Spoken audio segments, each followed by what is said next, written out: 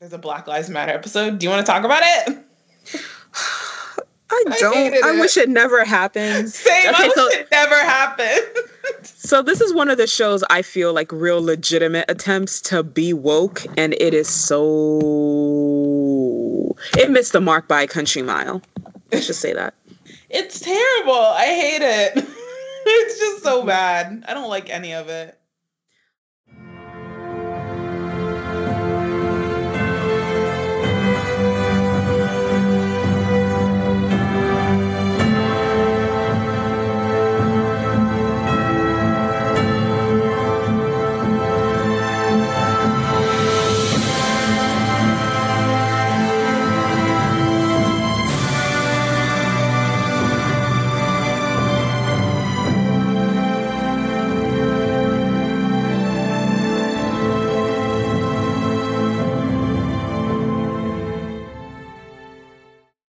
Everyone, this is Alex. And this is Em. Welcome to the latest episode of The Good, the Bad, the Basic. This is the podcast for TV lovers, movie buffs, and binge watchers of all ages. On this podcast, we'll be discussing what we loved, what we hated, and what's just a bit problematic about the TV and movies that we're addicted to, and do a bit of rewriting where necessary. For much more exclusive content, become a show producer on Patreon and get access to after the episode outtakes, curated playlists, movie reviews, music video retrospectives, and so much more. Join the GBB family at patreon.com/goodbadbasic. Today, we'll be discussing the first half of ABC's groundbreaking political drama, Scandal. Scandal was a guilty pleasure for millions of loyal viewers for 7 seasons and turned the tide in terms of how viewers consumed and discussed television. One tweet at a time, Scandal quickly rose from a very short first season order to a network powerhouse. So what was it that made Scandal so addictive? Stay tuned.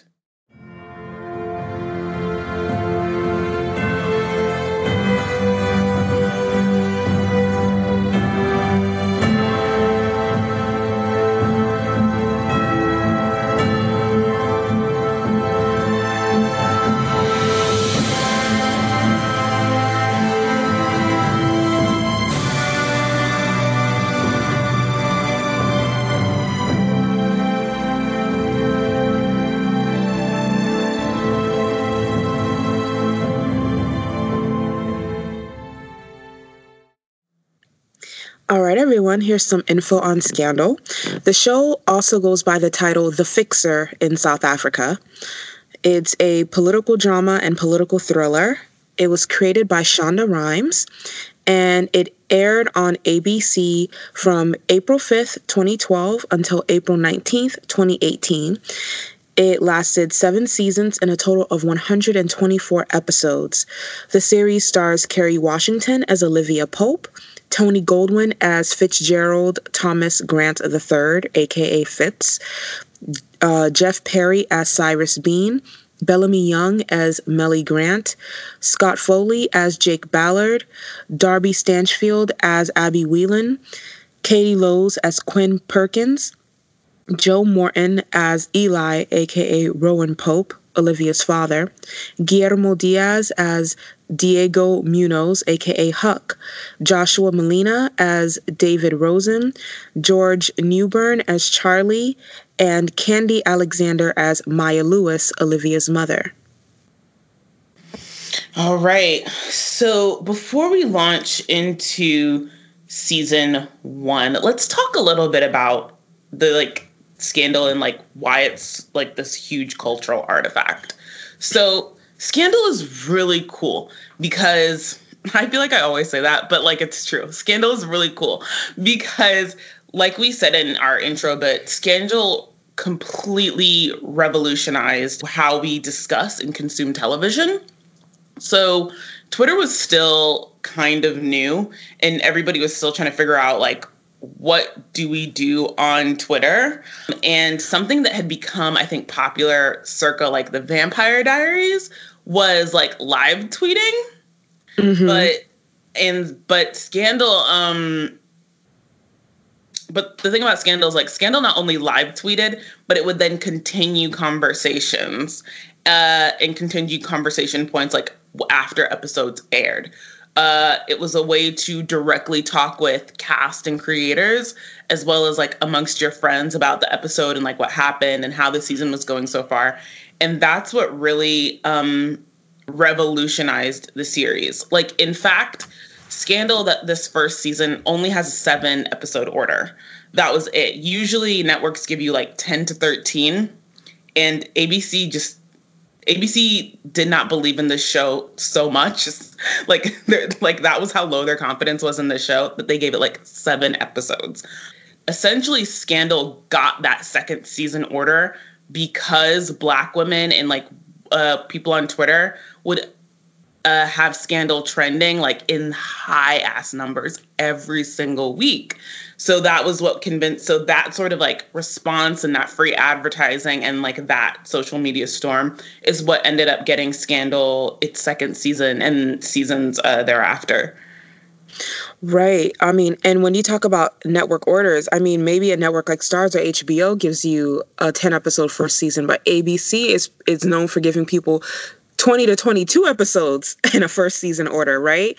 They did this with Flash Forward, and most other shows that lasted longer than a season on that network had 22 episode orders. So when I saw this, like, I was like, confidence shaken. This is less than a third of what they normally give for a first season. Right, which is wild. And they did it because, Kerry Washington was the lead, a Black woman was the lead. And I remember there was a lot of talk around Scandal about diversity. But when you look at Scandal, Kerry Washington and Columbus Short are the only like visible people of color on that show. You have Guillermo Diaz, but he is white Latinx. He's not mestizo. So is David Rosen. He's also white. Right. He's there. Everybody else on that show is white. So it's crazy that like one visibly Black woman in a cast of like what? 12, 13 people. And then suddenly it's diverse. Right. And I think they could fool themselves that was the case because she was our protagonist, right? Right. I mean, we do meet her mother much later, and she becomes a not a recurring character per se, but she guest stars, once every season or so. And we meet the father character, Rowan Pope, but we don't even meet him in this first season, right? Right. She and Columbus Short are like the only Black people on the show. Columbus Short managed to fumble his own bag. We'll talk about that later. But they're the only 2 Black people here. And actually watch the movie specifically because the 2 of them were in it. And I hadn't really seen Kerry Washington in anything that I wanted to watch since she did the film Our Song. And I was impressed with her, but I wouldn't call this show diverse by any means. There's a criticism, like a prevailing criticism about diversity in TV and film. And one of the criticisms that we sort of get mostly from white men, but that is, from other people as well. There is this criticism of like, well, if you shoehorn diversity into a show and you're just concerned about the show being diverse, well, then you won't tell a good story. Like, you'll be so wrapped up in making sure you make these quote unquote woke points that like the story will suffer. And unfortunately, Scandal is a manifestation of that. Yeah, I feel that. See, this is why when I become a filmmaker, I won't be concerned about diversity. It'll be all Black everything. It's like, it's a really, because now that like I was rewatching, I'm like, yeah, that like Scandal's biggest problem is exactly that. Like, it gets so caught up in like, 1, being shocking for shocking's sake, and then 2, making sure all the shit that they're doing is like #woke, that like the story and the story and the characters completely suffer. They do. It's true. And it's awful because you can see it. You can see it from the beginning, and you just see it throughout the run of the show, and it's awful to watch. And that's the thing that bothers me. Like, if you're going to put a Black woman in this show, okay, go ahead and do that. But keep it in the formula of your basic political drama, because at the end of the day, you can't be as immersed in politics as Olivia is and be woke at the same time. That's not how that works. Right, that's not how that works. And so then this brings us, like, launching into season 1. So season 1, we meet Olivia Pope. She is, you know, the fixer. Everybody goes to her. I mean, even the way we meet her is, like, intense. Like some ambassador's baby gets kidnapped by the Ukrainian mob, and she's the one that's negotiating the payment of the money to them, and then the return of the baby to the ambassador. Right. So she gets shit handled. Right. She gets shit handled, and she does it super quietly. But we quickly sort of realize she's not a good actor. Like, and I don't mean that, like, in terms of Kerry Washington's a bad actor. I mean, like, she's not necessarily, like people are like, ooh, Olivia, like, the white hat, blah, blah, blah, blah, rah, rah, rah, rah. But, like, she's not, a lot of the stuff she does is, like, really underhanded and she's not really a hero. In fact, she's an anti-hero. And I remember feeling that, like, at least in this first season, I do remember thinking that like, oh, she's an anti-hero and she's supposed to be. So that's why I always remember being super confused when people were like, she's the hero of the story. I'm like, but she kind of sucks. Like, right. There's even an interview, I think, with Shonda Rhimes. If Shonda Rhimes said that, yeah, she is an anti-hero, but I don't know if that was communicated to the rest of her writers' room, because, like, I don't know if they knew. That was a criticism that I had. I don't feel like this was communicated well enough in the writing at all. Like, I mean, if you guys listen to our the Story Thus Far review on You, we feel that the writing about the Joe Goldberg character was communicated very well. People just like to project, but with the Olivia character, it really wasn't. The writing was very manipulative, and even some of the music that they would play and ways that they would try to engender sympathy for the Olivia character, I thought were really underhanded. And I thought that was done specifically because she was Black. They wouldn't give her the treatment that was due for a character like her, because they didn't want to completely alienate her from the show's largest viewing demographic. Right. Even in this first episode, it's wild that we're supposed to think of her as a hero, because, like, when Cyrus comes to her and is like, hey, Cyrus being our sort of Dick Cheney figure. Except not as smart. Not as smart. When he goes to Olivia and he's like, I need you to stop this girl that's, you know, saying that she's sleeping with the president. I mean, Olivia goes and completely decimates her. I mean, threatens and intimidates her, like, in a very scary manner. I mean, to the point where she drives Quinn to, like, tears and vomiting in the bathroom. Exactly. And when you mentioned about how you got the feeling that she's the anti-hero, I felt the same way upon watching season 1. For me, I thought it was just a given that someone that immersed in politics could not be on the up and up, always taking the high road at all times. I don't think it's possible. When you're dealing with politics, you're going to be doing some underhanded shit eventually, period. Which brings me to, I guess, this idea. So we've talked about in the Gilmore Girls episodes about Amy Sherman Palladino writes, like, white women fantasies. I think it's very safe to say that, like, Shonda Rhimes writes, like, Black, like, blavity, Black, college-educated, upper middle class, like, rich Black women fantasies. I mean, I wouldn't go so far as to say fantasy. I agreed with you up until you said fantasy, but, like, I'm thinking about her Black characters. I'm thinking about that Black doctor from Grey's Anatomy, Dr. Miranda, what's her face? I forget the last name. I would think about Olivia. I think about Annalise Keating on How to Get Away with Murder. And these characters suffer a lot. Like, they're educated and they're wealthy, but, like, they're deeply miserable. Mm.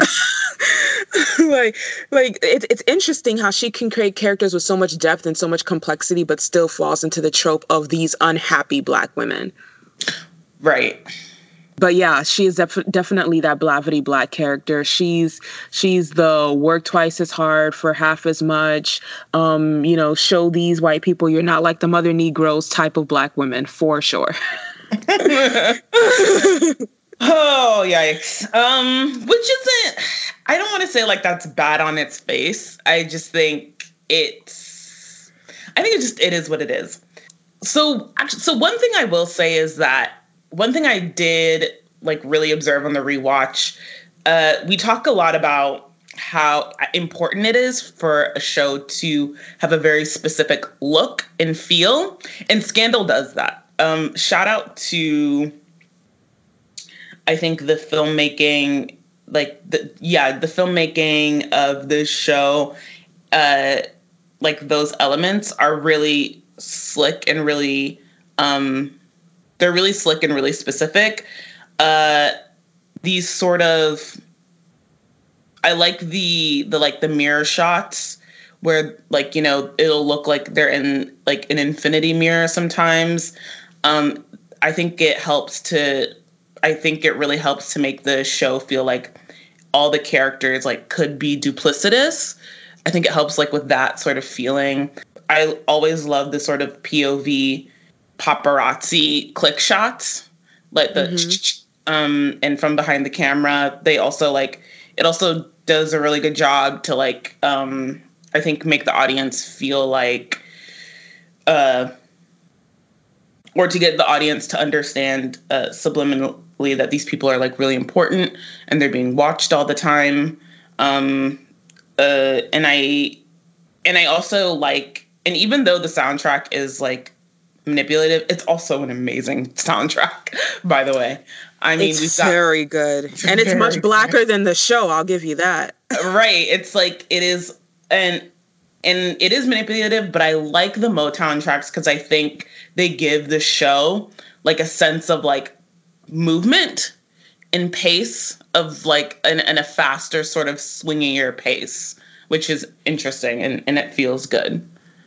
Yeah, I agree with all of that. I love the way the show is shot. I like the way that in large part it's shot like a movie. And I think the last series that we said this about was like The OC.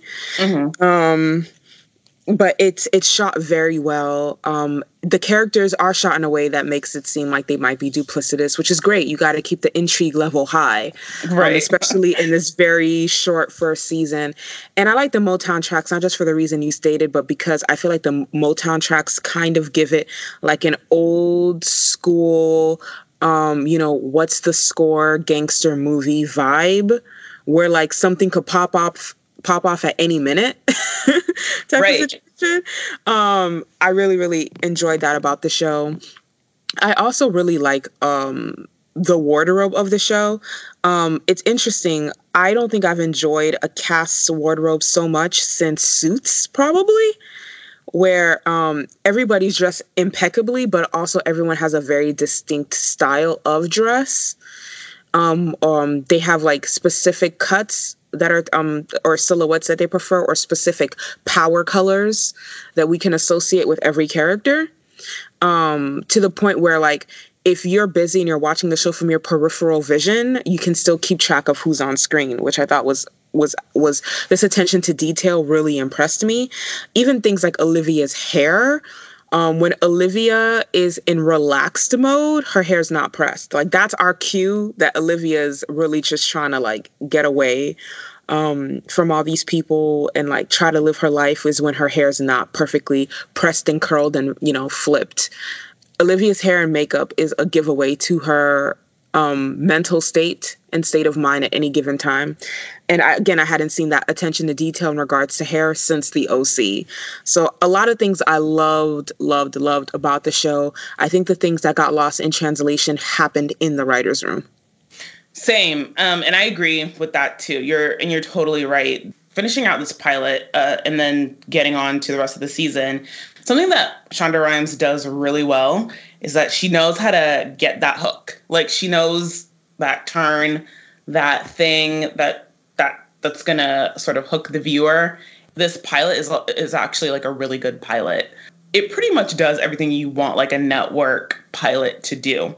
And the big hook in the pilot is that not only did he sleep with Amanda Tanner, but Liv knows that he slept with Amanda Tanner because we found out that Olivia was also sleeping with him.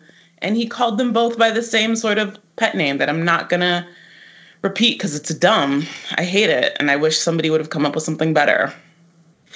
Right. And for me, even though the Amanda Tanner scandal was a major plot hole that doesn't ever get fully resolved, it did serve a few purposes for me. The fact that Fitz called Amanda Tanner by the same pet name as he called Olivia made it very clear to me that she had been very much just an affair. And whatever they believe that they feel for each other, they're people who are only with each other when they're in the same spaces, you know? And they basically use each other as a form of escapism. And it also sets up the Fitz and Olivia dynamic that's going to become a major subplot in all the following seasons. And the third thing it did was it basically reminded us that Liza Wheel still exists and allowed her to be cast on How to Get Away with Murder. I will say, like, shout out to Shonda Rhimes shows because I feel like a lot of people from a lot of like little shows, like shows that we watch and like old school shows like OC and stuff, always end up on a Shonda Rhimes show for some reason. And I appreciate, but I really like that. Like all those actors will somehow end up on a Shonda show. And all I know is I didn't want to wait that long for my favorite white woman from Gilmore Girls to get that reunion check. Shonda Rhimes has been paying her mortgage. Right. And Lane ends up actually showing up on second season. Yes. So, shout out to you guys. I'm glad you guys got your check. So so we get set up with this thing and we quickly realize that this, Fitz Olivia thing will be like a huge dynamic. Oh, and the other thing the scandal did is it really introduced us full force to the Cyrus Bean character. I would say of all the players that are introduced in this first season, he is the character that the writers are most consistent with. Right. That's true. Cyrus. Because didn't he take out old girl? Didn't he kill Amanda? Yeah, girl. Yeah. Oh, bitch. I was like, oh, so he's that type of advisor. I got you. Teeny, yo, like all the way down to the killing of people. Right, like he doesn't even have the VP title at this point, right? But like he's willing to do anything for his president.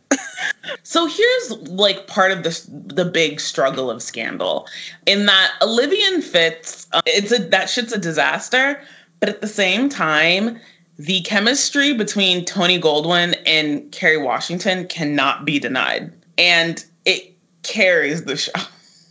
It's the only reason to watch, fam. Like, it's frustrating, they are absolutely electric and magnetic together. Like, electric.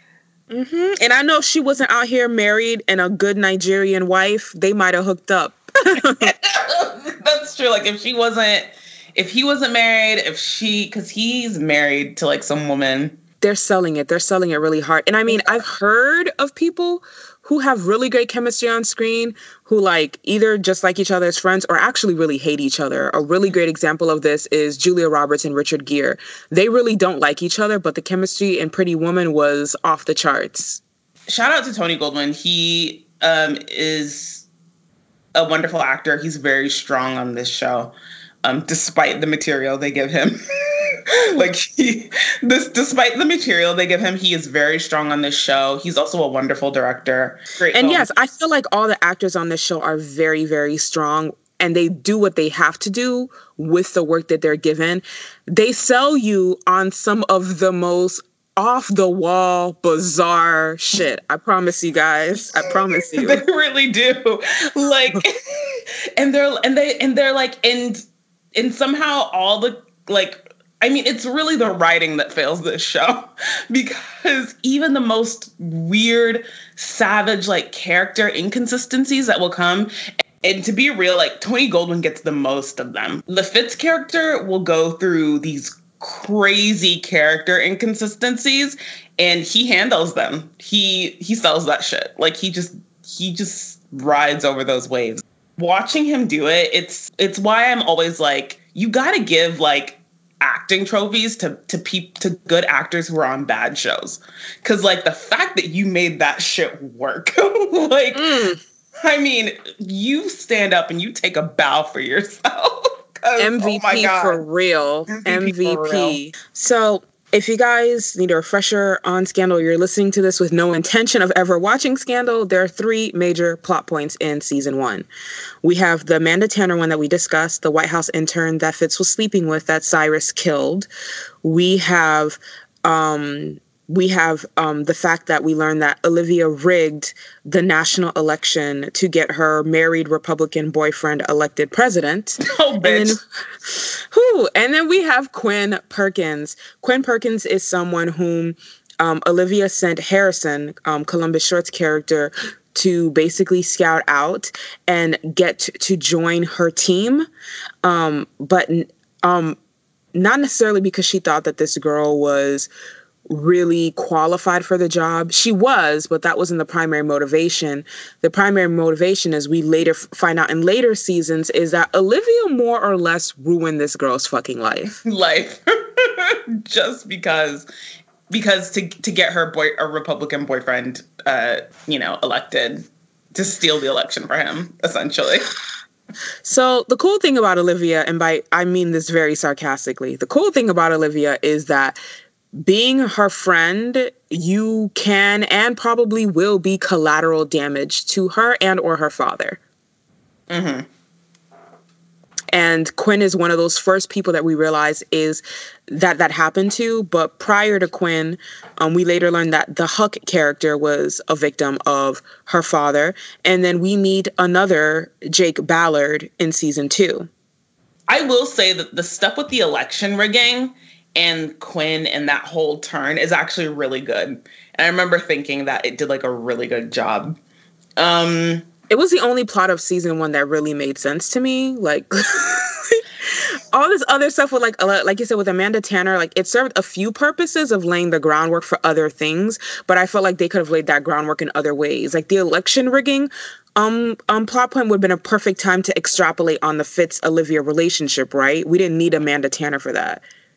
Right. And I mean, the Amanda Tanner turn even is like, the whole thing is that they get sent the tape in the mail, right? Because Olivia feels bad that she threatened and intimidated Amanda Tanner, right? So then she agrees to represent her against the White House, not because and this is how Olivia really sucks, because like she doesn't really agree to represent Amanda Tanner because like Amanda Tanner it was right and that she was wrong. It's really off of her ego.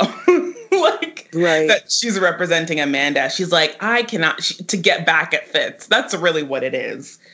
And the thing about the Olivia character that I think the show does right is that it shows how closely her intentions and her motivations are tied to the outcomes. Right. Yes, that's true. Because she really genuinely doesn't give a fuck about anything except getting back at Fitz, like you said. So, and the outcome and her response to finding out that Amanda died reflects that. Right. Because Amanda dies or Amanda goes missing, and she's calling him like, did you kill her? Like, what did you do? Like, and she's like and she's not upset that he might have like murdered someone. She's upset that like, if he murdered someone, that means like, she won't be able to fuck him anymore. Like, you know what I mean? Like, that's why she's really upset. And that's like too much for her.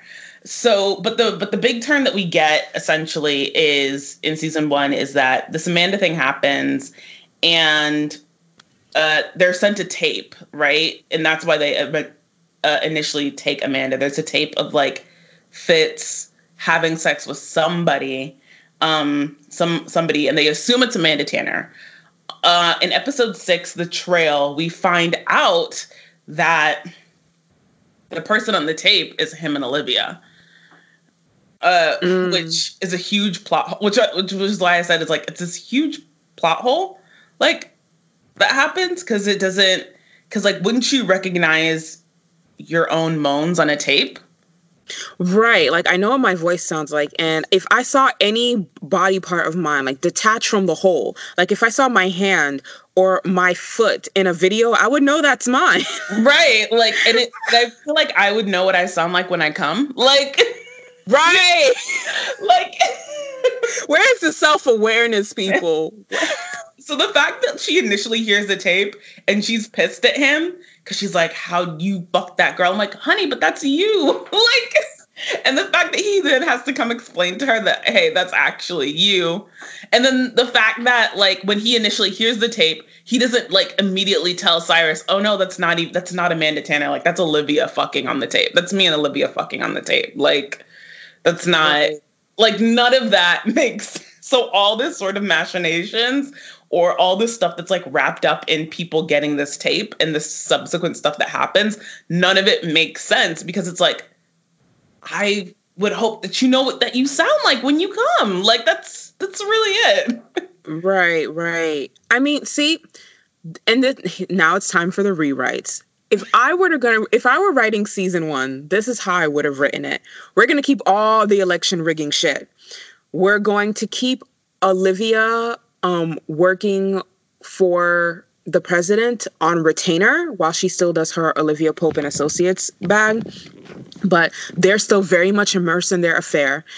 And maybe I could give them like a major breakup in episode 3 or 4, and then we explore all the things that she has done for him thus far, because she was so in love and so besotted with him that she couldn't see clearly in this relationship. And then we could get to the whole election rigging deal. I could see That's what I would have done. I would have left out the Amanda Tanner thing entirely, and we could even do a thing where, like, because that's where we truly see Cyrus's character. So to explore his character, once a tape gets out, maybe Olivia, Fitz tells Cyrus that's Olivia on the tape. And Cyrus basically collects information on their affair, which is still going on in season 1, and tries to blackmail her out of the White House with it. That's what I would have done. And that would have been good, because, like, when we do find out that, when Cyrus does, like, find out that him and Olivia are, were a thing, like, Cyrus does sort of, like, try to punish Olivia for it, right? They do go head to head. So that would have been in character. In fact, Cyrus is, like, I mean, and this is, like, I guess this is why Cyrus is a complicated figure, because Cyrus hates the relationship, but, like, he also realizes that, like, I would never say that he and Olivia are friends. They're definitely operate, like, in a frenemy territory. Mm-hmm. But, like, they're sort of back and forth and is interesting to watch, and, like, their relationship to each other, and how that relationship parallels to Fitz, because Cyrus is cool with Olivia when, like, he and Olivia are on the same page. But, like, if he and Olivia disagree, then he hates Olivia, because he knows that, like, Olivia has, like, Fitz's ear more than he does. Right. That pillow talk matters so much more. And the Cyrus character is interesting, too, because I think, you know, when I talk about consistency, I absolutely think he's the most consistent character, but I also think that the writers work with his basic character traits in a much more interesting way than they work with a lot of their other characters.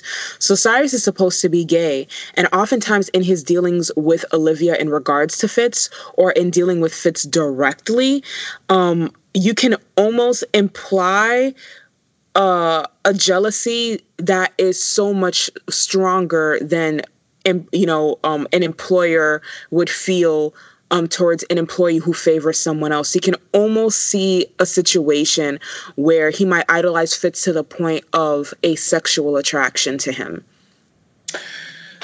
Yes, there's definitely something there in Cyrus that is not like friendship with Fitz. But like, I will say that actor, once again, the actor who plays Cyrus is phenomenal. And like, I think he's in Steppenwolf, which is like a really renowned like theater group. And the actor who plays Cyrus definitely walks that line of like friendship, but almost like attraction and like something more there when it comes to Fitz. Absolutely. At any given time, he's like this great advisor. He's a good friend. But you also see that sometimes he sees Fitz like a brother. Sometimes he would reimagine Fitz as a lover. There's so many iterations of that relationship where, in later seasons when Fitz fires him and they have something that's tantamount to a breakup, we see the devastation in Cyrus. And I think this buildup over the seasons was so great. Jeff Perry is a great actor. Definitely not taking anything away from any of the other actors on this show. But I think when you have a combination of great actor and actually consistent material, you can bring your A game. You can really do it. So let's talk about really quick, and I'm sure this will not be the last time we talk about it. But in relation to season 1, let's talk about the Melly, Fitz, Olivia triangle throuple situation. Melly's a character that I went into the show thinking that I would hate her, but I actually came out of the show sympathizing with her, and then in the middle part of the show respecting her a bit. So Melly's presented to us almost like this dowdy wife who has no clue that her man was fucking his campaign manager, and that's what Olivia was to Fitz when they first met. And, she's just in the dark about all these things, and she's too busy being first lady and being ambitious to see these things. But the show reveals very quickly that Melly is very aware, and she's not really... Episode. Yeah, she's not trying to compete with another woman for her husband's affections or attentions, which I respect. That they never really, even in the early stages of their marriage, they never really had the sort of dynamic that Fitz and Olivia has. And so she pretty much chalked it up to, listen, I want to be president one day. I don't want to leave this man because we already have 2 children to think of. As long as she can keep him away from other women who might expose him and put us in the papers, I'm just going to swallow my tongue and let that be that. Obviously, she's not friendly with Olivia in these first seasons, and she's justifiably angry about it. But Melly's not an idiot, and I like the fact that, the show didn't write her as this consummate victim who loves her husband so deeply and is just so hurt and saddened that he's cheating or something like that. No, they're not. Yeah, no, she's not. Melly is somebody who will also go through really character inconsistencies through the run of the series in order for this show to be more like #woke. But she, like you said, she knows he's fucking another woman. And she's just like, well, that is what it is. And not even that is what it is. Like you said, she's like, well, if this is what you need, or if this is what it's got to be, like, well, then sure, because it means that you're not out around here, like, really, messing up our stuff. Because she does have ambitions of her own, or she doesn't have ambitions of her own yet, but she does want to keep all this stuff kosher. I always got the sense, and it's something that I really liked, that Fitz like doesn't like hate Melly. He's just like not in love with her anymore. And like she's not in love with him anymore, but they have a family together and they're friends. There is like genuine friendship there, but like this thing just doesn't work anymore. And it's something that the show will completely go back on. But I remember that being an interesting dynamic. And that's what I initially even got from her, just sort of being like, well, do what you want, like, or Right. bring this person in here and have that. But because, like, whatever, we're like a team. We're M and F. But yeah, it bothered me that and I really did like that, the whole, because it shows you like their marriage was a political arrangement, right? Like, you're going to marry this Southern belle from a political family, Melody Grant, while you are senator or governor or whatever he was. Yeah. And then you're going to ascend to the presidency with her. And she was cool with it because they show us like she saw First Lady as like the first step in creating a political career for herself.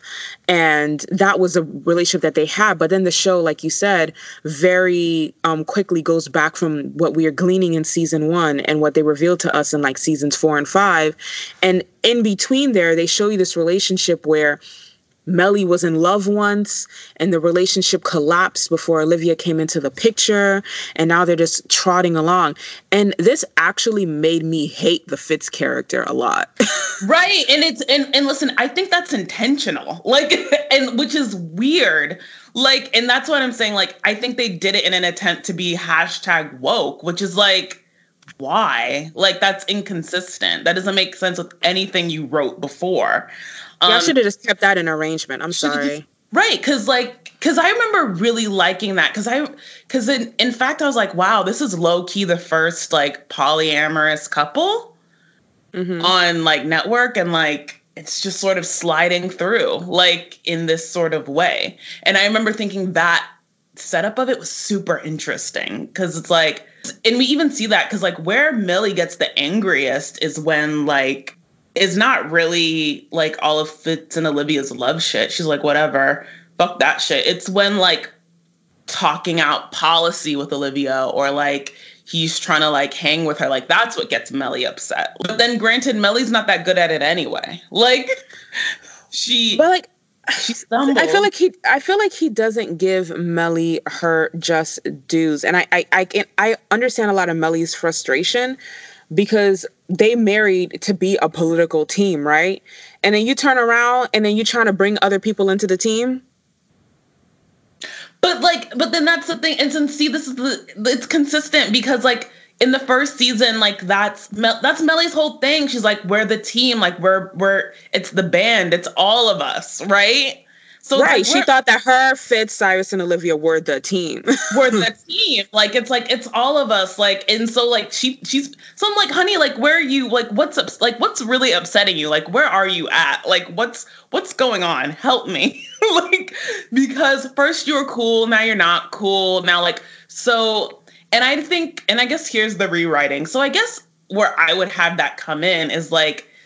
And I guess the show eventually gets to this, but they make it so antagonistic that like at least I didn't want to root for it. But I would have like Melly and Olivia, I guess, not form a friendship, but a mutual respect for each other earlier on. Mm-hmm.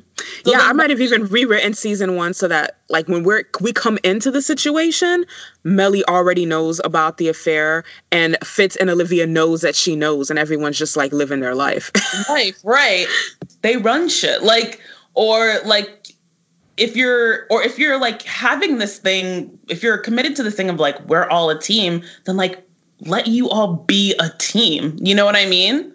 Like There's no reason why Melly like it would have been so interesting to have like a shot or like a story arc of like Melly and Fitz are like in the car or like in the limo and like they're reading a bill and they're on like a phone conference with Olivia and Olivia's like, do you see my notes that I wrote about the bill in the margin?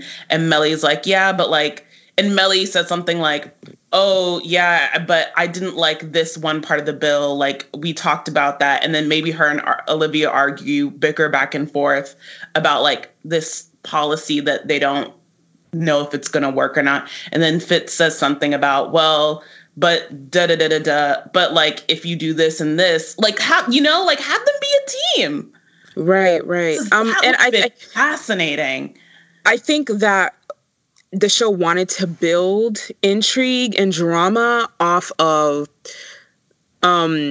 Melly, Olivia, and Fitz, to the point where when Olivia finds out that Melly knew about the affair, that's when she feels bad all of a sudden. When y'all was fucking behind her back, you didn't feel bad, but now you feel bad that she's known all along. And my whole thing is, if you wanted to create drama around that, like, maybe have it leak, right? Have the affair leak. Like, how are the three of them going to handle that? But like, all the other drama about the show really could have been about things surrounding the presidency. Like, play more like basically House of Cards, where like Frank and Claire, and we'll discuss the show later this season, but they see other people, but they're like wildly honest with each other, at least in the first few seasons. You could have played it like that, and that character, that show still had plenty of intrigue with shit that had nothing to do with their marriage. Right. So like, and it's just, I don't know, it's ugly to watch. So the first season, Grant for the People, ends with Quinn's boyfriend, Gideon, who was really just like a plot. Poor Gideon. He was not like, Gideon was probably the first and only like moral, like morally centered, true compass goes north person that will ever be on this show. Pour one out for Gideon. He is murdered when like Sally Langston, that's the VP, her sort of chief of staff, murders him because Gideon realizes that the chief of staff was really the one that was sleeping with Amanda Tanner and had set Amanda Tanner up to embarrass the president so that the VP could be president instead. And it fails. Gideon is stabbed with scissors in the neck, and Quinn does the one thing that everybody knows you're not supposed to do when somebody gets stabbed, which is like take out the thing that they're stabbed with. Right. Because that just makes them bleed out faster and die. But, you know, she does that. So, whatever. Poor baby. So what do we think of season 1 as it exists? Is it good, bad, or basic? I think it's bordering on good and basic. I think that the pacing is really fast. I think because it goes so fast. And like you have all this like fun stuff. Like you don't quite recognize those plot holes at first. I think Tony Golden and Kerry Washington are electric, and we get like a lot of Fitz and Olivia stuff in this first season. So all that romance kind of like sweeps you up. So I would put it on like it's bordering on good and basic. It's like right in the middle. Oh yeah, you definitely said something with that fast pacing. That's a TVD school of pacing. But yeah, I agree. It's good, bordering on basic. Actually, I would say it's basic approaching good, just because I felt like it was too early in the game for some of these major plot holes that I'm seeing. That's true. You had a 7 episode season order. Like you shouldn't have that many plot holes. Like in 7 episodes. It's 7 episodes. Tighten it up. Tighten it up, hun. So let's jump into season 2. So let's talk about there are some major plots in season 2. Season 2, there's an assassination attempt made on him, and he almost dies, and the vice president, Sally Langston, becomes acting president. A very pregnant Melly tries to hold on to his power for him in the interim. Later on, Melly becomes sick of Fitz's bullshit and broadcasts his affair with Olivia on national television, naming Olivia as his mistress. And so these are like the major plots of season 2, although there are some other subplots as well. So they immerse you further into the Olivia Fitz Melly triangle, I feel, unnecessarily, when the real person that they could have used as like a primary villain, Sally Langston, was right there, and she was a very intriguing character. She's great, right? Sally Langston is so great, and she could have been a true, like you said, a true blue like adversary, a great villain, but they don't do anything with her, like, which is like nuts. We come so close to moments of greatness with this character because, like, she has quite a few monologues from beginning to end. From like season 2 to the end of the series, there's a lot of monologues coming from her, and you can just see this like inner viciousness and anger. And I'm like, let that bubble over. I would like to see it. Right. I'm interested in that. The one thing that we do sort of learn about the Fitz character that they will go back on, because poor Fitz gets like a true blue character assassination. I feel so bad for him. I felt so bad for him during the run. Not because I feel bad for him, but I just felt bad for like just the bad writing. But one thing that the show will be consistent on until they're not, I guess, is that Fitz is, as much as Fitz is whatever he is a good father. He is a good and present father to his children. He regularly talks with Karen and Jerry, and he knows their stuff and what they like and what they don't like. And Melly, and that's part of the reason, well, the biggest part of the reason why Melly is having this baby is to, fix all the stuff that happened at the end of season 1. But then it's also sort of to like keep him in check, to keep Fitz in check. Cause he, and I don't know who needs to hear this, but don't have a fix a marriage baby, fam. Don't do it. Don't do it. It's bad every time. And he does it to keep her. She does it to keep him in check, and he does, because he children are important to him. Like I said, he's a good father. The show will go back on that, but like, at least for now in season 2, he's a good dad and he cares about his kids, and that's something that is very important to him. In fact, that's all he wants to do. Like, he keeps saying like that's all he wants to do is like not be president, and for Olivia to go work and him to just like stay at home and take care of some kids and be a soccer dad. That's all he wants to do. Now, I will give the writer some credit. When Fitz makes this little switch up, it is actually remarked upon by Melly. Like, she says straight up, like, the kids not wanting to come home has nothing to do with me. I'm not the one who's changed. You've changed. Right. That's like, she true. says she says that to him. Like, this is not who you used to be. This is not the father that they know. Get your shit together. Right. Because she says, I've always been cold. They're used to that shit. Like, it's this, right. Like, it's this new shit that you're doing that's fucking them up.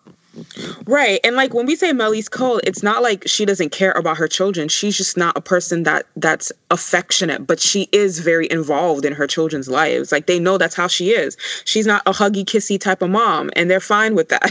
Their dad is like, he's the one that's like all like about their stuff. So when he's not about their stuff, it like, and that switch up on them, that's like, whoa. Fitz doesn't care. He's still out here like calling Olivia in the middle of the night. Because really that has nothing to do with, I guess Melly having a baby. Like, if she's sleeping at 3 a.m., then he can, be on the phone with somebody at 3 a.m. It's not a big deal. Yeah, it's so crazy how the Fitz character is basically like pretty much like the way that they've set it up before the pregnancy was like, Melly, I'm not the least bit attracted to her. I'm not the least bit invested in the marriage, but you're still smashing, fam. Well, like, and that's the thing. They smash because it's like, well, in the end of season 1, they infer that he hasn't been, and that like, and she gets on TV and she says she's ego prego, but she's not. So like, then they have to like smash for her to actually be in season 2. Right. So yeah, that's what's going on there. And when this assassination attempt is made on his life, she's pregnant and going through the highest level of stress that no pregnant person should be going through when her husband's life is, hanging on by a thread. And she and everyone else can see how power hungry Sally Langston is. And she's trying to hold on to power for her man. He's in a coma. She even goes so far as to lie and say that he wakes up earlier than he actually does and forges his signature. Like, she's a writer for real. Melly deserves better. Melly is on. She's a ride or die. So this assassination attempt season 2, episode 8, Happy Birthday, Mr. President, is a great episode. Period. It's a really good episode. People should watch it. It's mostly a flashback episode. We see Lane Kim. First of all, that's the most important part. Lane Kim shows up from Gilmore Girls, and she's working in the White House. We essentially get all of the backstory to when Olivia was working at the White House, True Blue, before she quit. And it's a mess. It's a mess of the highest order. Like, these two are like full sail, like fucking on like the Oval Office desk, which, yikes. I mean, hot, but yikes. Yeah, I mean, there's a camera in that room, right? Right above the desk? That's yes. Yes. Like, and you're not his wife. Like, it'd be one thing. They'd probably like let you go for that. They'd be like, everybody does it. Barack and Michelle have fucked on that desk and no one cared. But you're a whole mistress, honey. Like, you're taking your life in your hands, babe.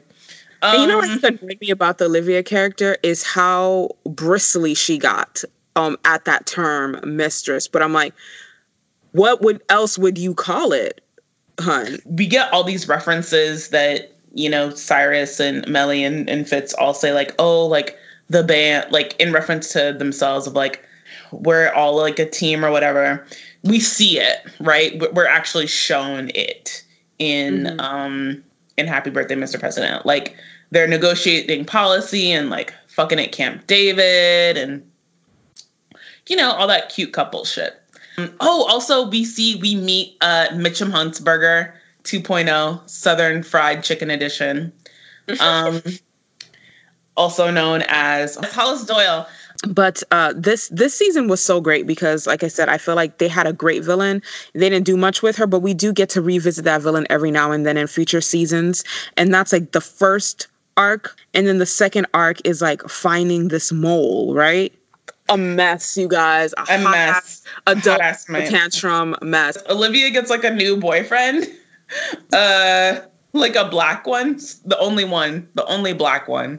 It's a recycled boyfriend, someone she used to date too. Yeah, her ex-fiance. And her ex-fiance is like a man of prominence because Olivia only has sex with men who have lots of power. That's like her thing. It's a daddy issue thing. Like they gotta be powerful and older, right? Yeah, they gotta be powerful and older than her. And her boyfriend, the Senate guy, is like, did you commit fraud?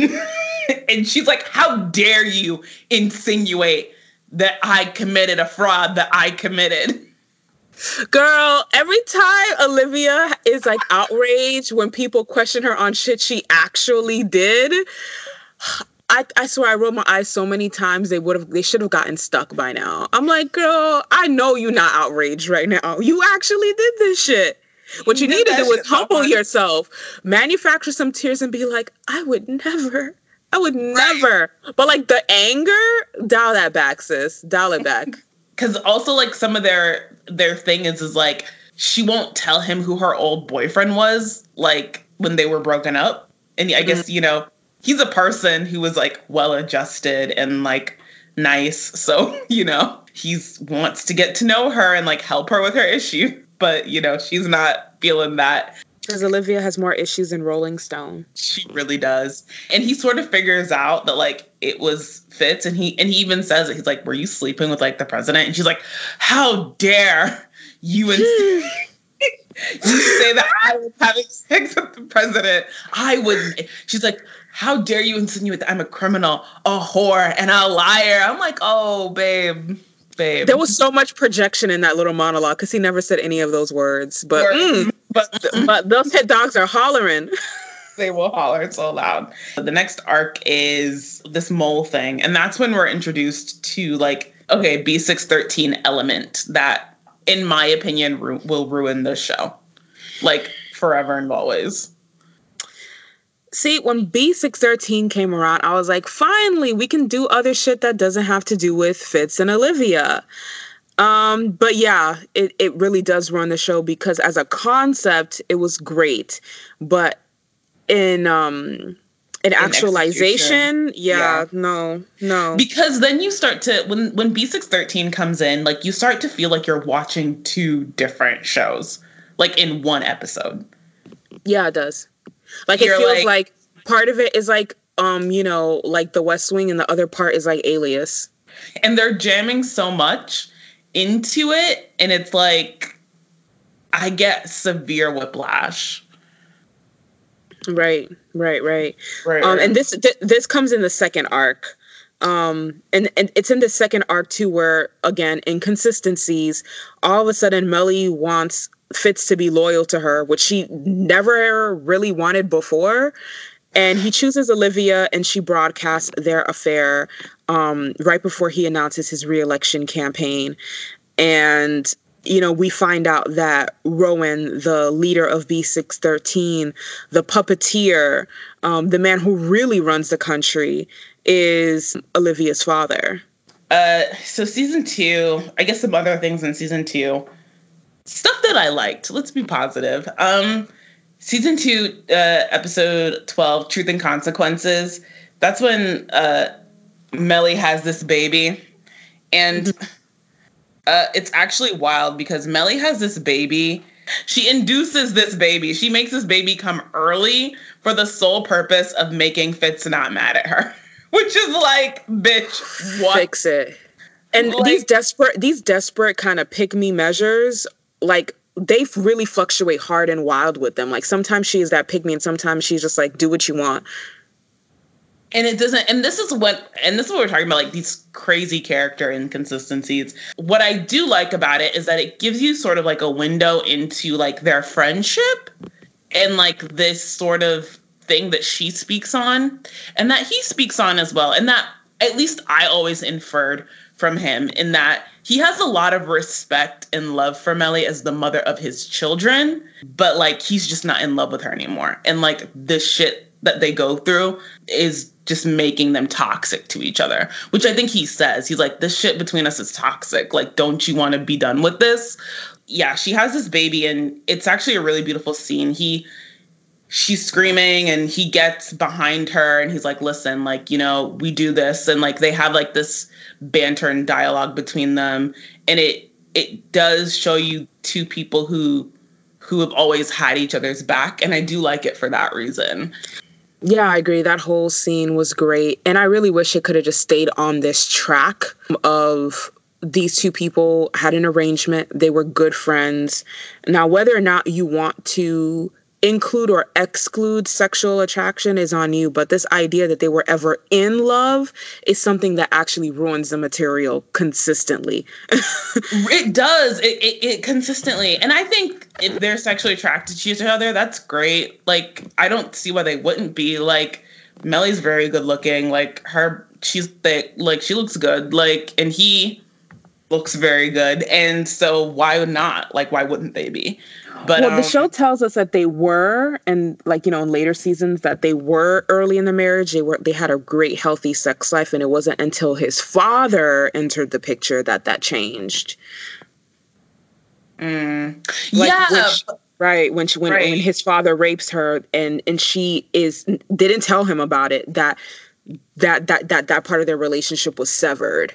That actually makes perfect sense. But like, all this shit about their being in love, or he was once in love with her and she wants him to be in love with her again, this is nonsense. None of that shit makes Delete it. Delete it. They were friends, and like, maybe they fucked, but like, when he met Olivia, that's when he was like, oh no, like, this is what love feels like. Like, no, like, I want to be with you. Like, I want to do this. Like, which is different, right? Yeah. Mm-hmm. Those are two separate things. And I could understand that, like, as an audience member, wanting to like be like, we're cool and we're great friends, but like, I think I've met the person that like, makes me want to be better, or like whatever. Right, exactly this. I also like about season 2, and we're on the subject of marriages, the marriage between Cyrus and his husband, James. I think it's a very toxic relationship and a very toxic marriage, and Cyrus is a liar and Cyrus is a manipulator. But I think that whole relationship dynamic is a great way of further exploring the Cyrus character with little to no collateral damage. We really get to see who he is and that he will lie to anyone and everyone, including and not limited to his own spouse, which I thought was interesting. Right, which is nuts. Halfway through season 2, Olivia and Fitz will have like their big breakup where he's sort of like done with her because he finds out that they rigged the election for him. Mm-hmm. And that devastates him because it plays into all of this old shit with his dad and like his life and all of his like triggers and shit. Yeah, that he is incompetent or impotent or can't do things for himself definitely like opens a lot of repressed childhood trauma, a lot of fresh wounds. And okay, all of that is super valid. And I'm not gonna lie, like I was team Fitz with that because the team, quote unquote, went behind his back. Same. And like, same. I remember being team Fitz for that too. Cause I was like, well, girl, cause he was like, well, then just let me lose. Like, just like, if I'm going to lose, like, let it happen. Like, why did you do this shit? Like, this shit was unnecessary. And that's when I respected him for real. Cause I was like, he would rather lose honestly than win this way. Like, it wasn't a thing where he found out that they'd done this and they tell him, well, you would have lost. And he's like, okay, well, I guess you did the right thing. He was like, no, let me lose. Right. Like, and so like watching the Melly character basically like debase herself trying to get Fitz's love and attention was really kind of like, it was so cringe because like Bellamy Young is really good looking. She has like one of those really sexy, deep voices. And I'm just like, sis, you know you got options, right? Right. Like, I was you know you got options, right? And that was actually one of the things that bugged me about the show, that they waited so late to introduce like a love interest for her. And it also bugged me that like when they do introduce one for her, like Fitz gets all tight about it. He wouldn't be though, because this whole time he's been begging her to. Listen, if I'm cheating on my spouse and then I find out that they have someone in the wings, it's oh happy day out here. Right? This whole thing is like he's annoyed that she's up his ass 24/7. She finally finds somebody to like take her energy off him, and then he's like tight. I'm like, that doesn't track with anything about the Fitz character. It did not make any sense. They had shown Fitz being like a possessive person earlier. Like I could see that. Like possessive but like he's not. Like he's just sort of like, So the fact that like when she gets Andrew that he's I was like, this doesn't make any sense. I mean, right. It's not in line with the Fitz character, but it is in line with the typical cheating spouse, or particularly cheating husband, right? Like it's okay for me to fuck everybody, but you can't. You're the woman. You need to just be out here waiting for me or holding down the home. So I felt like making him like your typical cheating husband instead of specifically tailoring this plot for the Fitz character, who could not care less and wants a reason to be rid of Melly, was kind of lazy. And once again, reinforcing what I'm saying about the show sacrificing story and character in an effort to be #woke. Right? I mean, if they really wanted to be woke, they could have really gone head first on this polyamorous shit. Like, I got Olivia, you got Andrew, let's live our best lives. That would. And Andrew's not a stranger, right? Andrew was his running mate when he was running for governor. Like, they have a relationship. Like, I think Andrew was at their house all the time back when he was governor, right? That was his running mate. And it kind of shows you in the flashbacks that, like, Andrew was the only person that Melly really confided in after her. After she was raped by Fitz's dad. We learned this in later seasons.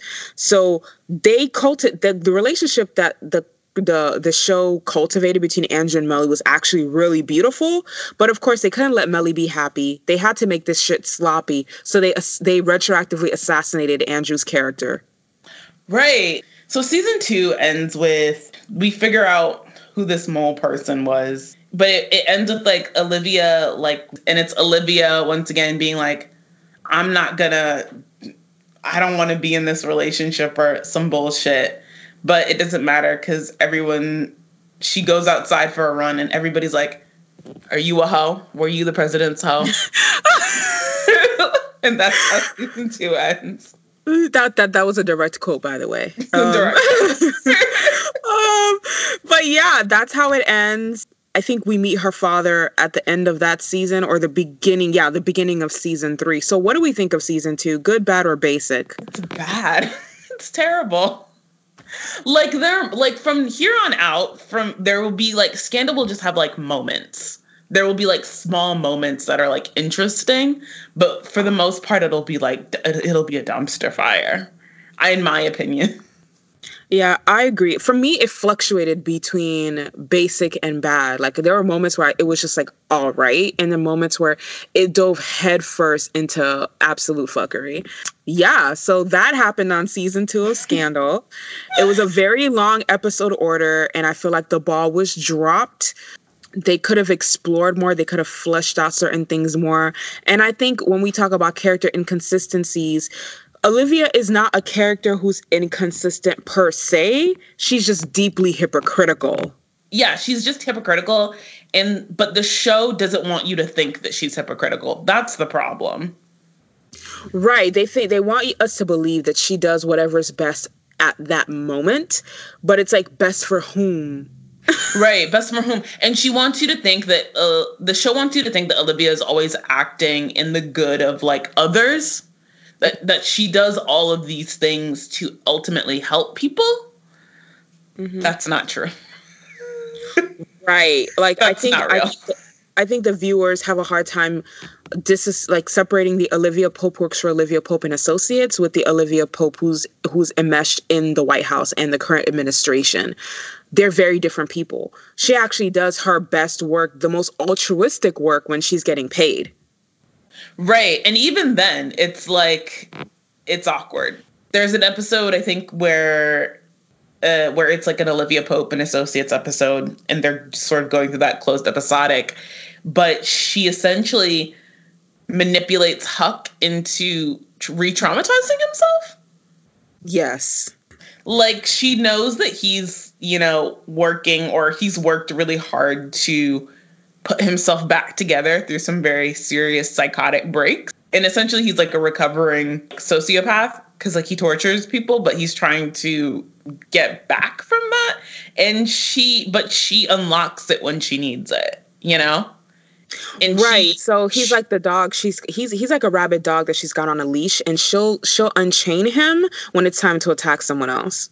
And it's actually interesting because something I noted in my notes was like all the sort of with the gladiators and all that stuff, all of them, the language that they use, how they're like gladiating in suits, and the way they talk is actually super cult-like. And I remember thinking, oh, that's interesting. But the show never really does anything with it. Right. Like, for me, it wasn't just saying that they were gladiators in suits. Like, I saw that as more of a mantra. But, like, for me, what was, like, very telling, and I love that you use the word cult, is when everybody associated with Olivia would always say, quote, we would walk off a cliff with you. She's got them all convinced that she has their best interests at heart, which is some truly charismatic cult leader ass shit. Because she doesn't. And they're constantly the ones sacrificing on her behalf. And even after she fucks them over, and they have proof that she's fucked them over, they're still Team Olivia.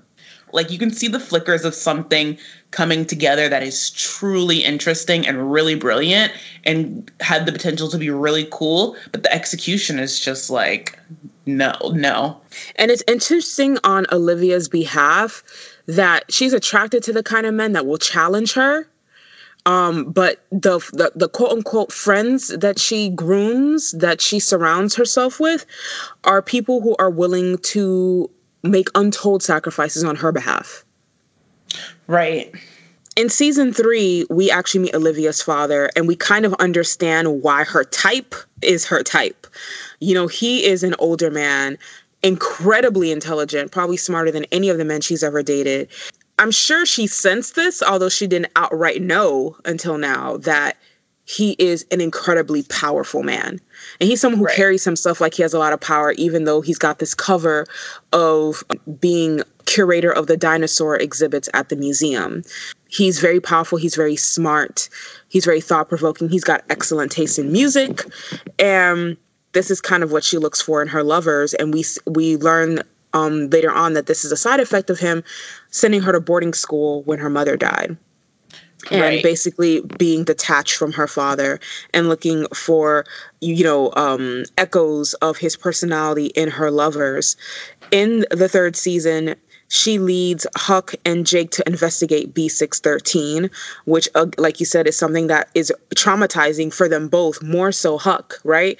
Because he'd been traumatized so badly that he'd even forgotten who he was.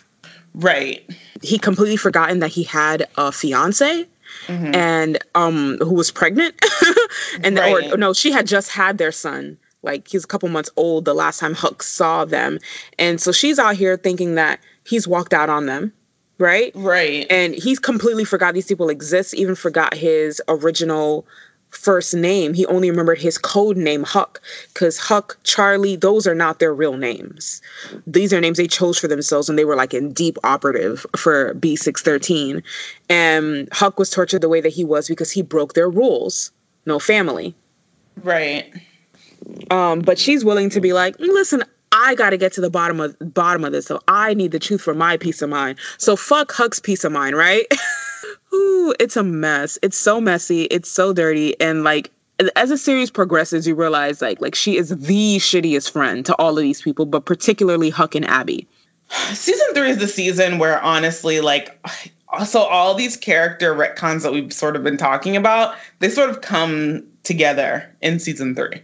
They all appear and manifest in season 3.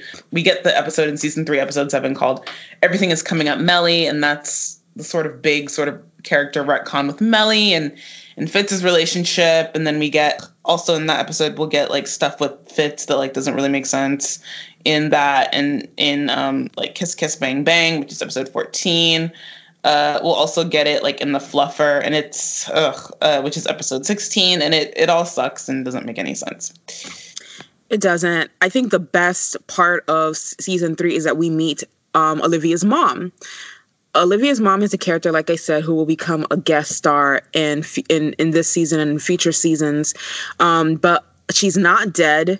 She was a passenger who didn't get on the plane, and she's been imprisoned by Rowan for the last 20 years. And Olivia wants to make up for lost time. And she wants to reconnect with her mom, but her mom is arguably smarter than her dad and a very powerful spy. And he was part of an assignment, essentially. And that's how Olivia was, that's how why they got married and why Olivia was conceived, because he was part of a larger assignment that she had back in the day. Candy Alexander, the actress who plays Maya Lewis, really puts her foot in every single scene. Every time a Mama Pope shows up, I'm tuned in.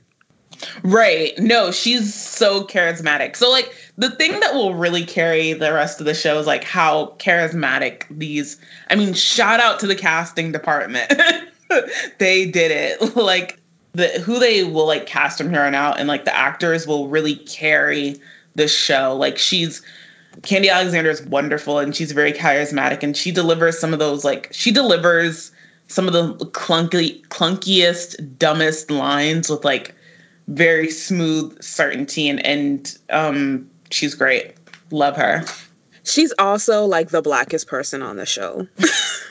She also clocks Olivia's bullshit and calls her out on it consistently. Like, she'll show up to town for the weekend to call Olivia out and then just be out.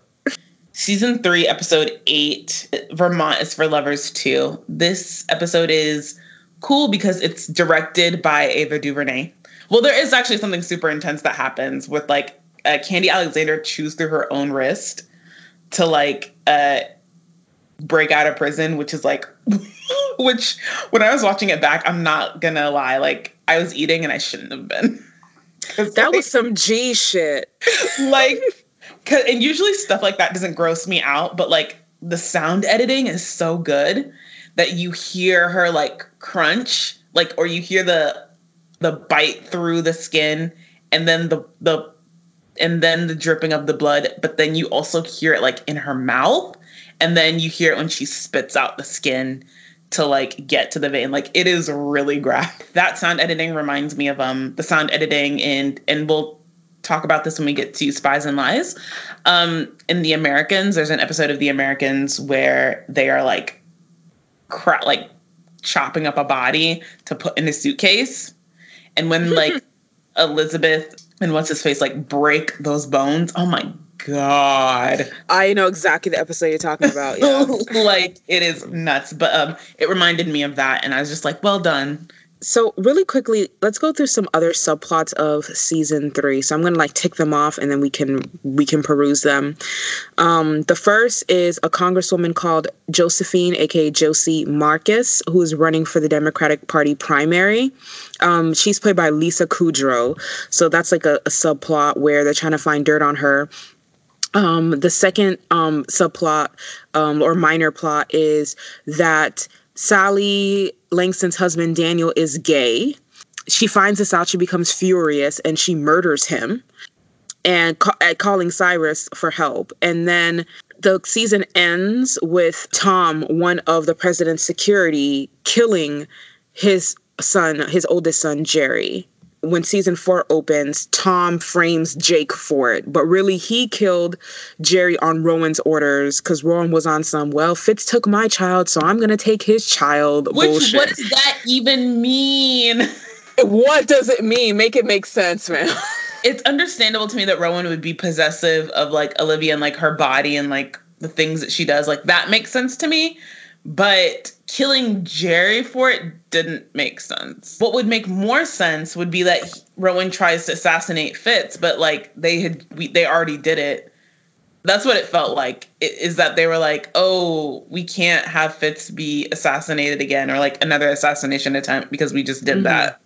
I think that's my takeaway from season 3. This is one of the messiest seasons. There's too much going on. There's a lot of loose threads. Things that should have been explored more weren't. Things that shouldn't have ever even been there are. We find out that like Jerry is really actually, it's not even Fitz's son. It's Fitz's dad's son from the rape. Like, it's a whole disaster. I think this is one of the few times I actually thought Olivia did the right thing for the right reasons. So, like, we find out that Mellie was raped by Fitz's father, Fitz Grant II, aka Big Jerry, when the two of them were first married and they were living in his father's mansion. And she never said anything about it. She was pregnant shortly after, and she's always wondered, who his father is. So they got a paternity test. Olivia saw the results that show that Jerry, Fitz's father, is the father of her first son. And she paid the company and swapped out the results to say that it's Fitz's son. This is the single nicest thing she's ever done for Mellie. Yeah. I hate the rape plot. I hate the Mellie rape plotline because I truly hate it. I hate it for several reasons. I hate it first and foremost because it's not of anything. It doesn't really further her character in any type of way. Like, it's literally just there for Mellie to get raped. And one, and then two, it's done also for the purpose of like making me feel bad for Mellie as a character or having me sympathize with her. And I hate that. I hate it. It should have never been there in the first place. I agree. First of all, I was already sympathetic to the Mellie character. I don't know why you guys had to introduce a rape plot. I think she's a much more sympathetic character than our protagonist, that's for sure. And secondly, I think it was supposed to also show that they used to have a very different relationship, at least sexually, before the rape. But you could have done that using the Andrew character and built upon their emotional affair to show why the relationship between Mellie and Fitz changed, right?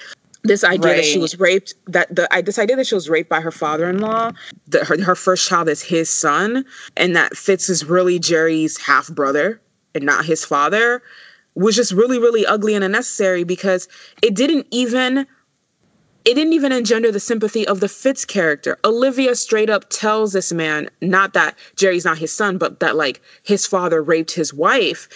And he feels bad for about 5 minutes.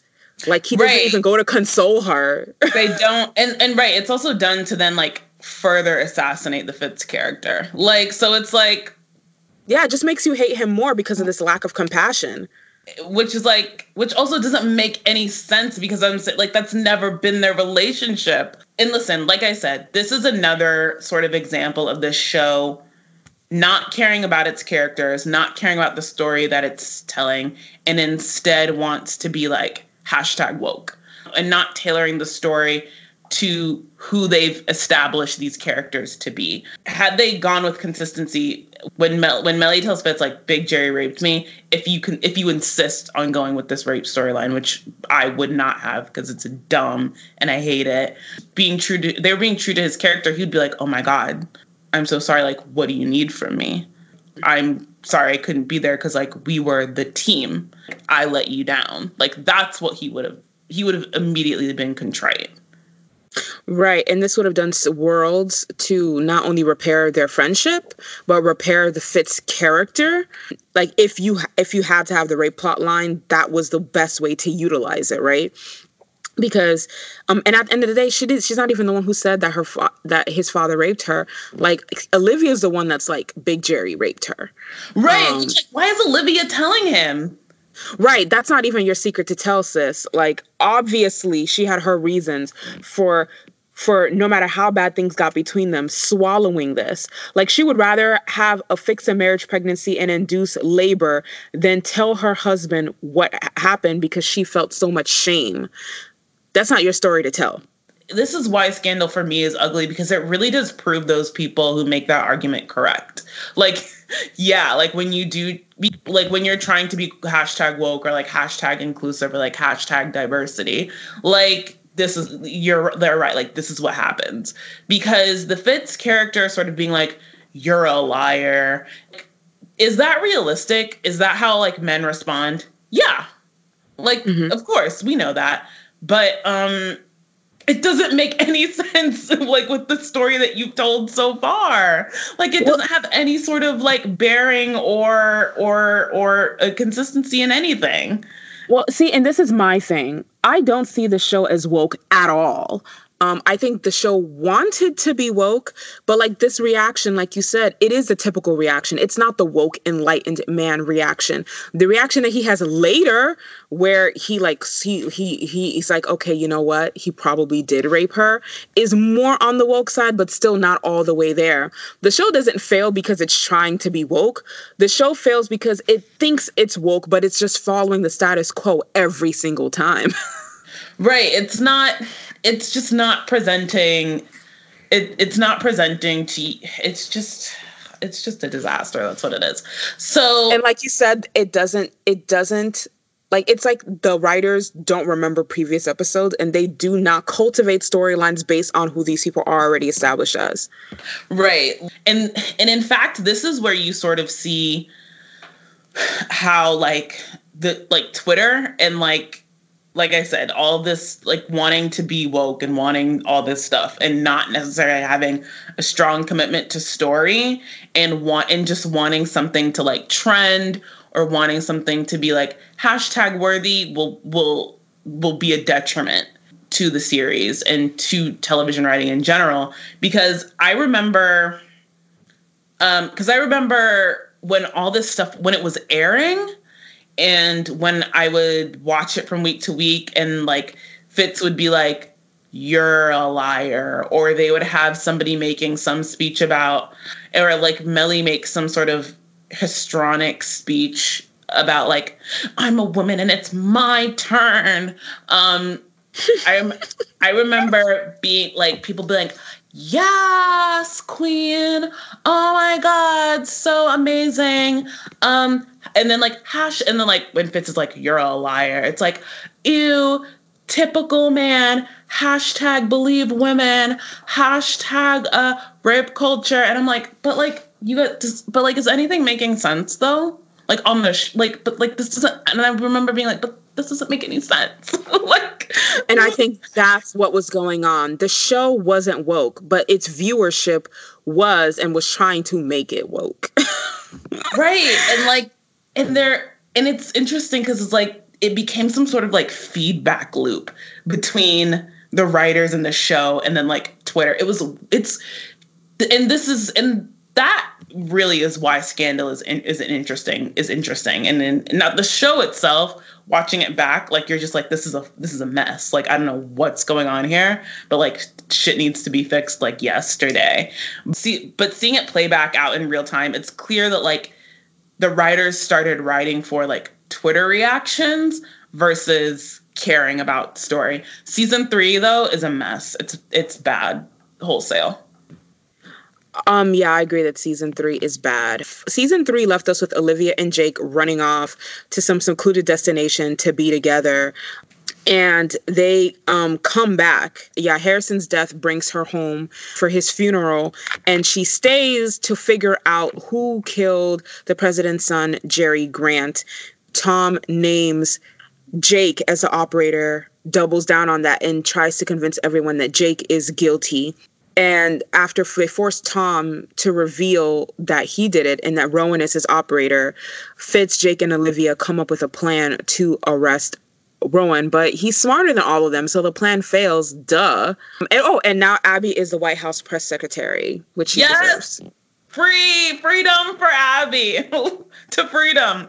Olivia should have stayed on that island. She has like a really great curly wig that's happening. She looks great. She looks really well rested. That water is so blue. She's getting like fresh fruit and baguette, a very expensive wine imported. Should have stayed with that. Should have kept doing whatever that was. But, she doesn't want to be happy, I guess. Yeah, she doesn't want to be happy. And you can tell like she's back in her mode. And like even like Jake understands that, the holiday is over, because she comes off and she walks up into the White House or comes to the funeral with that fresh press. So we already know what it is. It's not laid back Olivia anymore. He knew from the second he saw her straighten her hair out, that shit was over. But yeah, Columbus Short's character, Harrison, was killed off the show because of a domestic violence issue with his wife. So even though I didn't agree with the killing of the Harrison character, because I thought he was an interesting character that they could have done more with, I understand from a behind-the-scenes perspective why he was killed off. They come back. We've got this whole thing surrounding Jerry's death in B613. And the Abby character is kind of extrapolated upon a bit more, because now that she's White House press secretary, she is around her ex-husband, who is the Virginia state senator. Now, Abby was a lot like Melly when she was a bit younger. She was in one of those political arranged marriages, except that her husband was an abuser, and her loyalty to Olivia is not simply from drinking the Kool-Aid. It's a loyalty born of gratitude that Olivia literally saved her life in that relationship and got her out of it. Right. And Olivia traded on that gratitude for like a really long time. Once you get past season 2, it's all about moments, good and bad and all in between. One thing that we see is like Melly is very much going through like a really public grief in terms of grieving her son's death. Everybody's there for her. Everyone is sort of trying to let her do whatever she needs to do to feel good and to get through that, however she needs to get through that. It's just like not good writing, because now I don't know. I don't feel bad for that. I just generally don't feel bad for the Melly character. And like, because I live in season 1 through season 2 when the show made some semblance of sense. And I do like, seriously, like I just live in season 1 and season 2, and I don't take those retcons, because like, so by now we've had like a bunch of character retcons that don't make sense to me, and like don't track with any of these characters, and like it feels like it's all been done out of like a desire for like to be quote unquote woke, but then like you want me to then you want me to be callous towards someone's suicide attempt. So like I'm not feeling any of it at this point. This point I'm just like, okay. Like I'm like, okay, like this is stuff that's happening, I guess. Like it's callous, it's unnecessary, it makes no sense, or it just falls in line with very toxic status quos. I think there's a lot of projection in the viewership of the show because the show I watch is not woke or even self-aware at all. But speaking of inconsistencies and retcons, the Andrew Nichols character goes through a full-blown character assassination in season 4. He orchestrates the kidnapping of Olivia to go to war with Angola, and then later has an affair with Melly that he threatens to expose to the press. Oh, yeah. Oh, God, that was dumb. Lord, fix it. I hated it. And like there was nothing like this in the Andrew character, right? Like the Andrew character was the only one who knew about Melly's rape, and he kept her secret for years, even though they weren't sleeping together. It was like an emotional affair. He was always very kind to her. He was Fitz's running mate back when he was governor. Like he was never this person. And then they made him this person in season 4. Yeah, it just didn't. He was like like you said, they make villains of people who like, why when you already have so many villains on the show? Right, you have Eli Pope and you have Sally Langston, who are some heavy hitters. I think the Jacob Ballard character is someone who and the other B613 offsprings like Huck and Charlie very much live in a gray area where you can tip the scales in any direction, right? So why do we need to make Andrew a villain too? The purpose is they won't let Melly be happy, sis. That's what it is. Yeah, they won't let Melly be happy.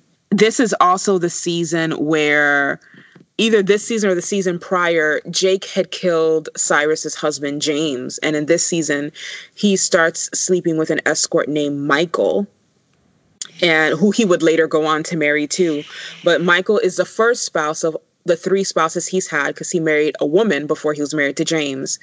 This is the only spouse he's ever been honest with about who and what he is. And I think it's because like James is like, initially, James is like a plant from somebody, right? Like James is a sex worker. No, Michael. Yeah, Michael is a sex worker. James, not James. Michael. Yeah. Yeah, he's being paid by Elizabeth North, who is played by Portia Rossi or Portia de la Rossi. Oh, Portia de la Rossi. Yeah. Who's another character that could have been a villain because like the actress looks like an ice queen. It's so easy to make people believe that she's evil if you want to.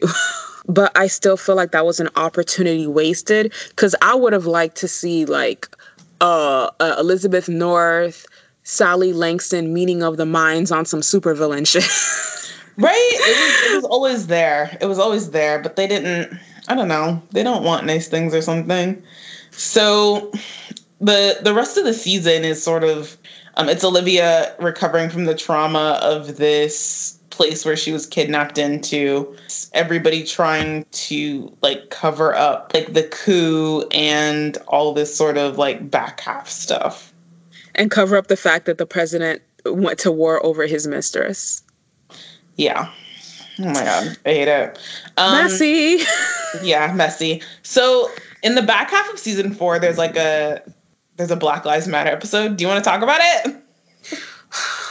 I don't. I wish it never happened. Same. Okay, I wish it never happened. So this is one of the shows I feel like real legitimate attempts to be woke, and it is so... It missed the mark by a country mile. Let's just say that. It's terrible. I hate it. It's just so bad. I don't like any of it. Yeah, because it kind of does that thing that happens on political or cop procedural shows where it's like, the government isn't really your enemy. We just gotta change hearts and minds of particular people, when in actuality the reverse is true. It's the larger issue of institutionalized racism that bleeds out into different systems and corrupts the minds of individuals. Like, people don't just decide that they're racist, right? It's right. Something that you are bred into. Right. And I think the thing that bugs me about the Black Lives Matter episode, aka season 4, episode 14, The Lawn Chair, is that like So up until this point, Olivia is shown as somebody who doesn't like, who I would have never thought even gave half a shit about Black people. Same. Like, I'm just like, so like, I don't believe it. I'm just like, what are you talking about? Like, honey, like, you got your Republican boyfriend. You stole the election for your Republican boyfriend. Like your white Republican boyfriend. Like, you don't give a shit. Like, you care about you, and like other people are just like whatever. You don't even have any Black friends. You don't even have any Black friends. Like, you know how hard you have to work to not have any Black friends in DC? Do that's you? So true. That's so true. Like, bitch, that's where Howard is. Like, you know how hard you have to work? Listen, you are not in Iowa, sis. You can have Black friends if you wanted them. Oh my God, I hate it. I hated it so much. All of a sudden, she's woke and she's trying to stop this violence against young Black men, and I'm like, that was a 180, man. That was a 180. I was like, what is this show right now? And like, the guy is sitting and the like, they even like have like a good sort of like magical Negro looking man sitting in the lawn chair with this gun. I'm like, Lord Jesus, what is this episode? I'm exhausted. I'm so exhausted with the writing. I mean, like I said, the Olivia character is generally one that's more hypocritical than inconsistent, but this episode was completely inconsistent with her. You could have taken this episode out and still understood the Olivia character perfectly.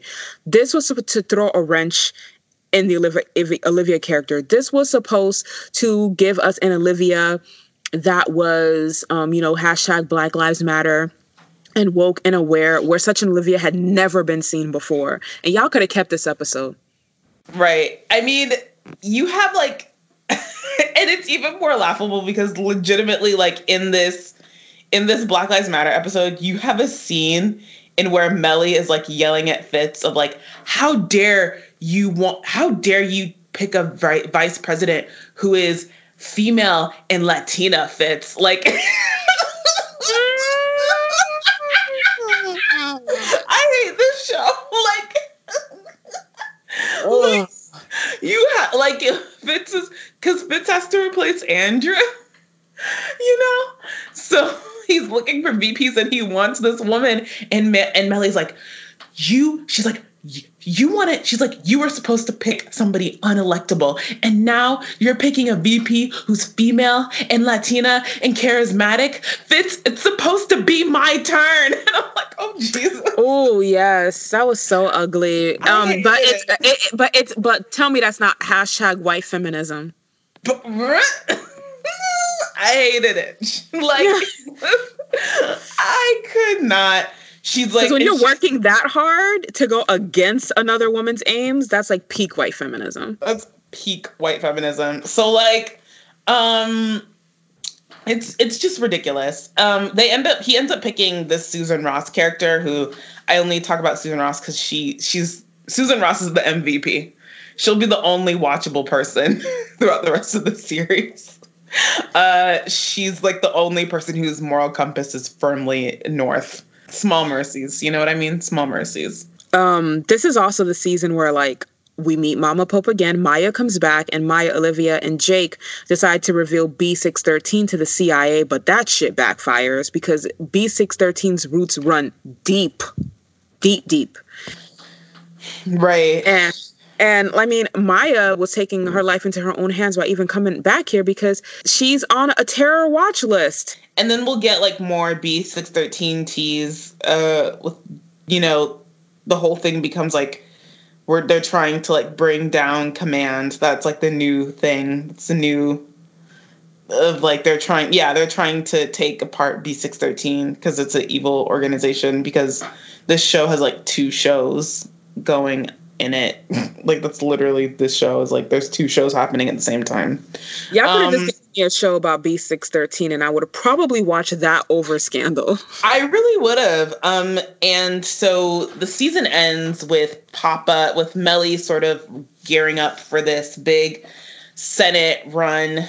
She's campaigning and she sits down unknowingly with Olivia's dad, and he gets her to reveal the names of like some jurors that are going to be on a case, and then he kills them. So then essentially Melly is indirectly responsible for the murder of 13 jurors who were on their way to, like, you know, either jurors or like some grand jury to indict the people who killed Jerry. And the season will end with Olivia choosing Fitz for realsies this time, which by now it's just too little too late. Like, you know, you're just like, who cares? I emotionally like divorced myself from their relationship back in season 2, honestly. Season 4 was okay. So here's the thing about season 4. So many things happen in season 4 that I can't even rate it. It's too much. Well, see, and then I think even that is a categorized to put it in the bad category. Like, if you're having so much stuff that I can't even... I don't even know what this is supposed to be.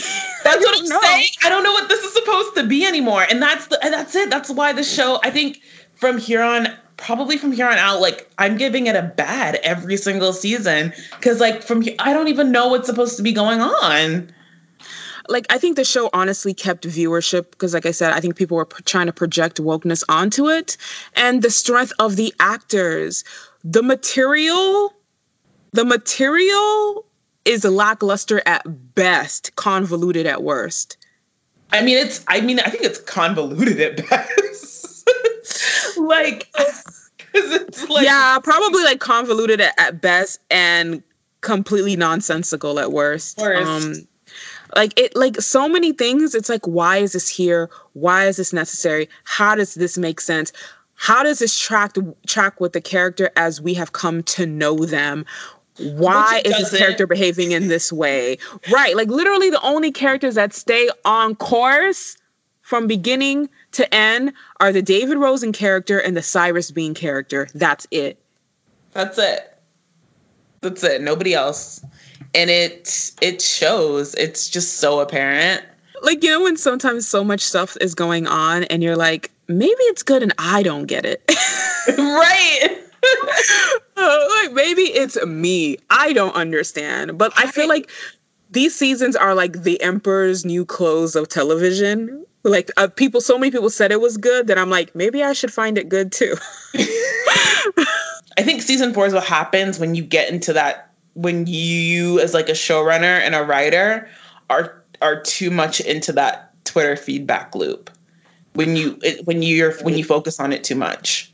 I said this before and I'll say it again. Y'all got to stop writing for these audiences. You got to stop it. You have to create these characters and then just see them through. You really can't be just retroactively creating new personalities for people based on the new story that you want to write. I think, and not even that, I think I'm dead serious. And like, what I think would happen is that these they would write these characters, they would have like a vision and they would write these characters, right? And then they would like get on Twitter and then like a character would do something and then somebody on Twitter would bring up, this is like not the experience because hashtag like because da da da da da da da da. And then they'd be like, oh shit, like, well, maybe we should like rewrite them to do this.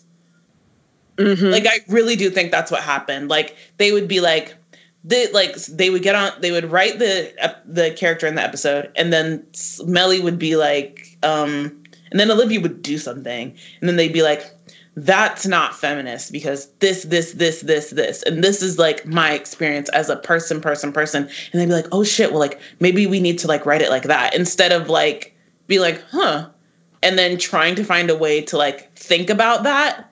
Mm-hmm. But like still tailor the story to these characters that like you've already developed and made sense. Right. And I think part of this is also writers going, and I call it the TVD effect, not wanting to hold characters accountable for shit.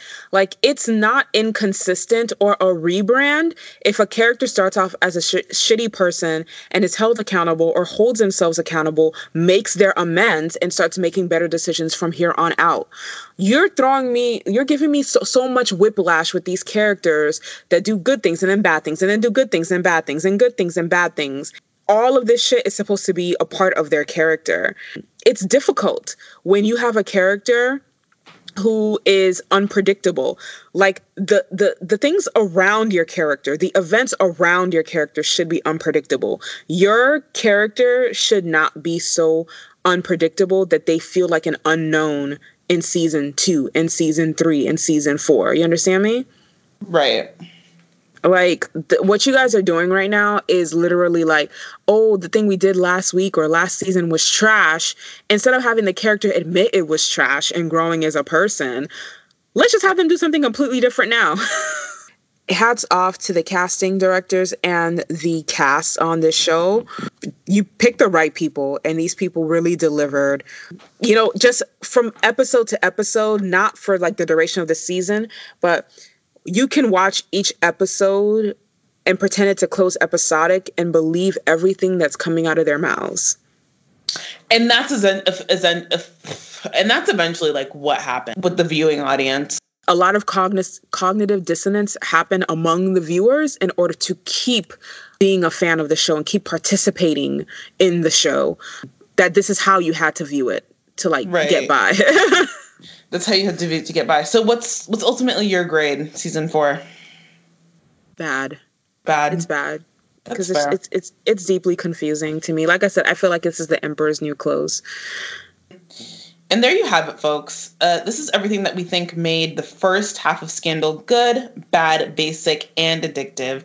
If you'd like to check the series, Scandal is currently streaming over on Netflix. It's also free on Vudu and Tubi apps. Please leave your comments below and let us know what you thought of the series. If you're a GBB patron on our top 2 tiers, be sure to check out our Scandal Spotify playlist. If you've enjoyed this episode of The Good, the Bad, the Basic, be sure to share it with your friends. Tune in next week when we'll be concluding our discussion on Scandal and discussing the back half of the series, seasons 5 through 7. The episode goes live next Thursday. In the meantime, Alex and I will be discussing our thoughts on the Oscar nominees for Best Picture, Best Actor, Best Actress, and Best Director, among others, for the 2020 Oscars. We will be announcing the nominees on our Twitter and Instagram, and would love to have you all weigh in with your thoughts on the Oscar hopefuls before our episode airs. Our Oscars bonus episode will be available for all patrons and goes live this Saturday. Follow The Good, the Bad, the Basic on all major podcast platforms to listen to all of our regular weekly episodes on the go. Leave us a review on your preferred platform and share our weekly episodes on your social media. Please follow us at Good Bad Basic Pod on Twitter and Instagram to get in on our daily content. Also, be sure to follow our SoundCloud page, The Good, the Bad, the Basic. If you love this sort of content and want more, become a show producer and patron on Patreon. You can find us at patreon.com/goodbadbasic. Your support allows us to keep bringing you our regular weekly episodes as well as exclusive bonus material. Until next time, bye everyone.